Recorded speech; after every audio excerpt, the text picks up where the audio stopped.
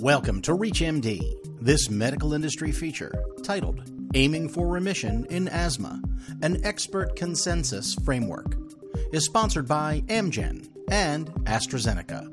This program is intended for physicians. Your host is Dr. Charles Turk.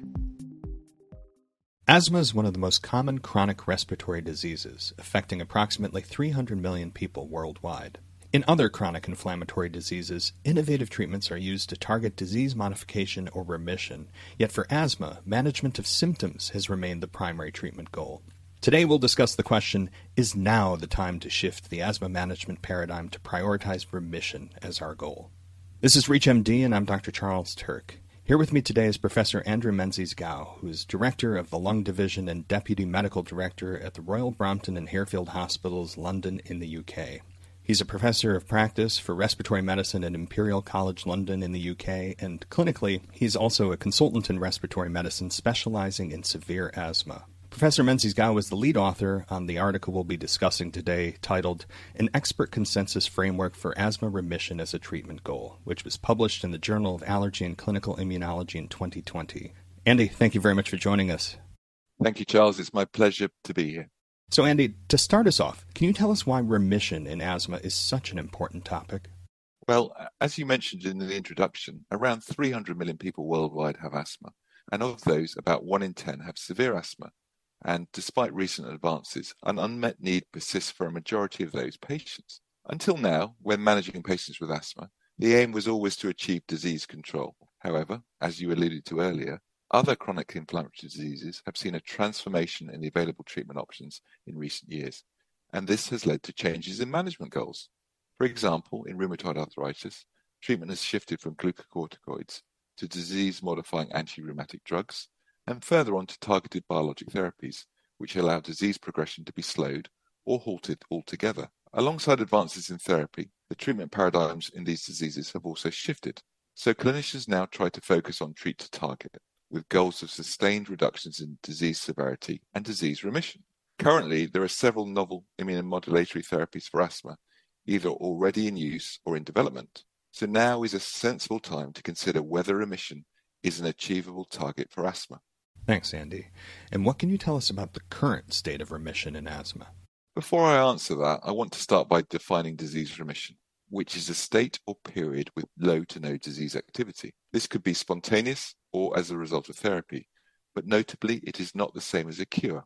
Prior to our article, the primary descriptions of remission in asthma were those of spontaneous remission, which typically occurs during the transition from childhood to adulthood. And even for those cases, there is a large variability in measured incidence across studies due to differences in population, methods, or definition criteria. Now, the criteria for symptom control are very clear for patients with asthma, but these are short-term assessments, just covering the last 4 weeks. There haven't been clear guidelines on symptom reduction over longer periods or on minimization of future risk. Although it's clinically useful to consider asthma control, it's also important to remember that this only describes the current state of a patient. Disease remission would be a much more stringent goal and reflect longer-term reduction in disease activity. We hope that by providing a consensus definition for on-treatment asthma remission, this may become a future treatment goal and additionally provide a useful target for novel treatment regimens. That was a great introduction to remission in asthma. Now, you've mentioned the need for a consensus definition for asthma remission, but what key considerations were kept in mind when developing a remission framework? Well, first of all, it's really important that assessment of asthma uses both objective and subjective measures. This allows us to view all aspects of the disease. For example, symptom control, exacerbation frequency, pulmonary function, and in some cases, biomarkers of inflammation. Additionally, we wanted to take into account the current symptom burden, recent exacerbation history, and the likelihood of a future exacerbation. Asthma can be very variable, so a sufficient time frame for assessment should be used to account for this. The definition also needs to be useful, adding value beyond the existing treatment goal of asthma control. It also needs to be measurable in routine clinical practice, and of course it needs to be meaningful for patients. And finally, the definition needs to be sufficiently general to apply across the spectrum of asthma severity, and also to take into account any background medication. The work described in the 2020 Remission Framework paper used existing medical literature and expert consensus to create a generalized framework for clinical and complete remission in asthma, both on and off treatment. For those just tuning in, you're listening to ReachMD. I'm Dr. Charles Turk, and today I'm speaking with Professor Andrew Menzies-Gow about the goal of remission in asthma. I'd now like to dive into a little more detail about the development of the framework and the recommendations to come out of it. Andy, could you give us an overview of the approach used to establish expert consensus on the core components of asthma remission as a goal? So briefly, the study used a modified Delphi survey of a small group of US and European experts in the primary and specialty care of asthma, modeled after the approaches taken to develop remission frameworks for other chronic inflammatory diseases.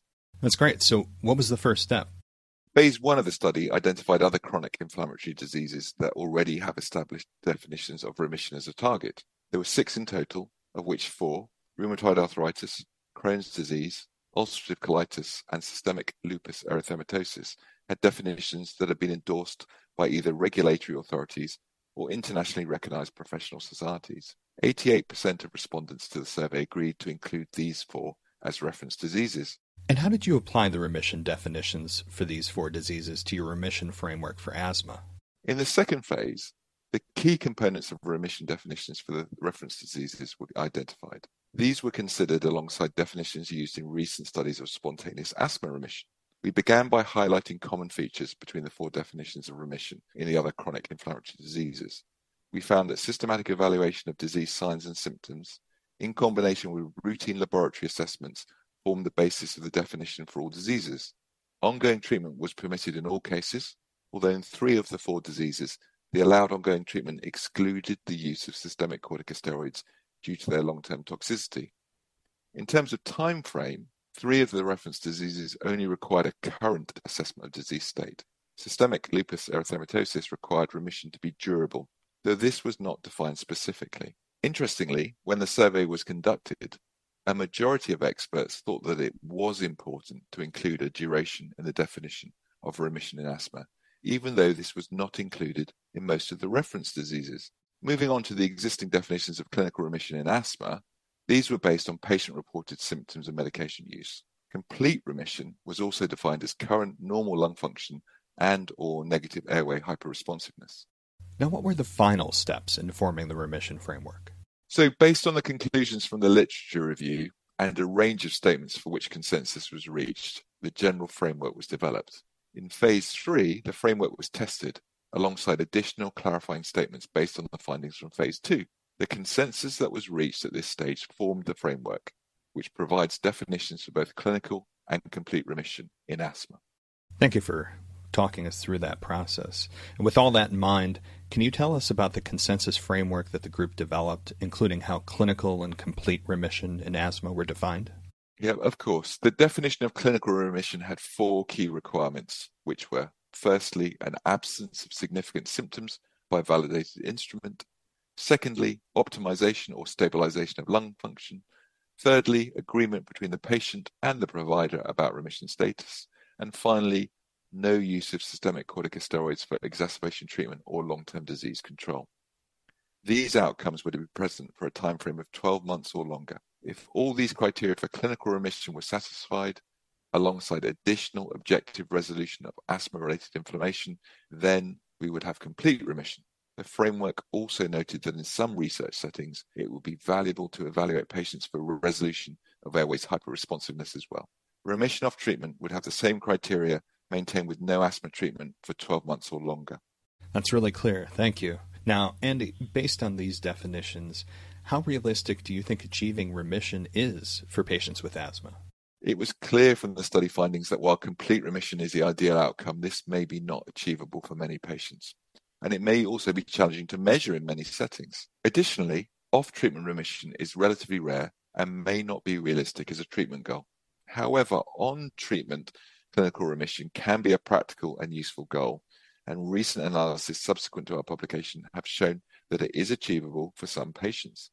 It's a really interesting point.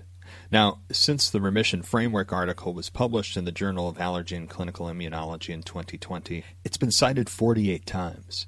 How do you see its contribution to remission in asthma? I mean, for me, this framework really is just a first step in the process of making asthma remission a clinical treatment target. The remission definitions in this paper need to be further refined through future research and clinical study, and also with inputs from patients, experts, regulatory bodies, and professional societies. So, To bring all this together, how do you think this emerging framework will impact the future for remission in asthma? One big ambition is that, as with other diseases, by developing asthma remission as a goal, we enable a paradigm shift in disease management. By setting this target, new therapies coming through the pipeline will need to be more ambitious in the scope of what they offer to patients. It's also important to remember that remission isn't the final endpoint. Instead, we should view it as a step on the road to finding a cure for asthma. That's certainly a big ambition. That's true, but given that there are current and novel therapies that have the potential to be disease-modifying or alter asthma progression, it may not be unrealistic. There may be opportunities for early interventions that might halt the onset of asthma. To help facilitate this, I would hope that in future, asthma guidelines could include a definition of remission.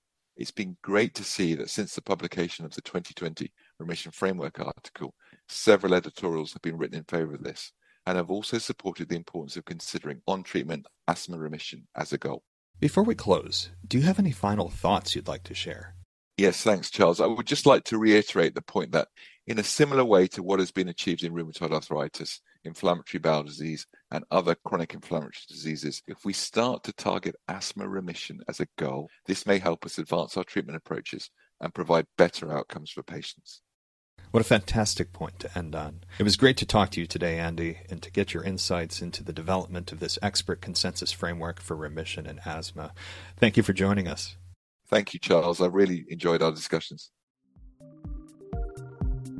This program was sponsored by Amgen and AstraZeneca. If you missed any part of this discussion, visit reachmd.com/industry feature. This is ReachMD. Be part of the knowledge.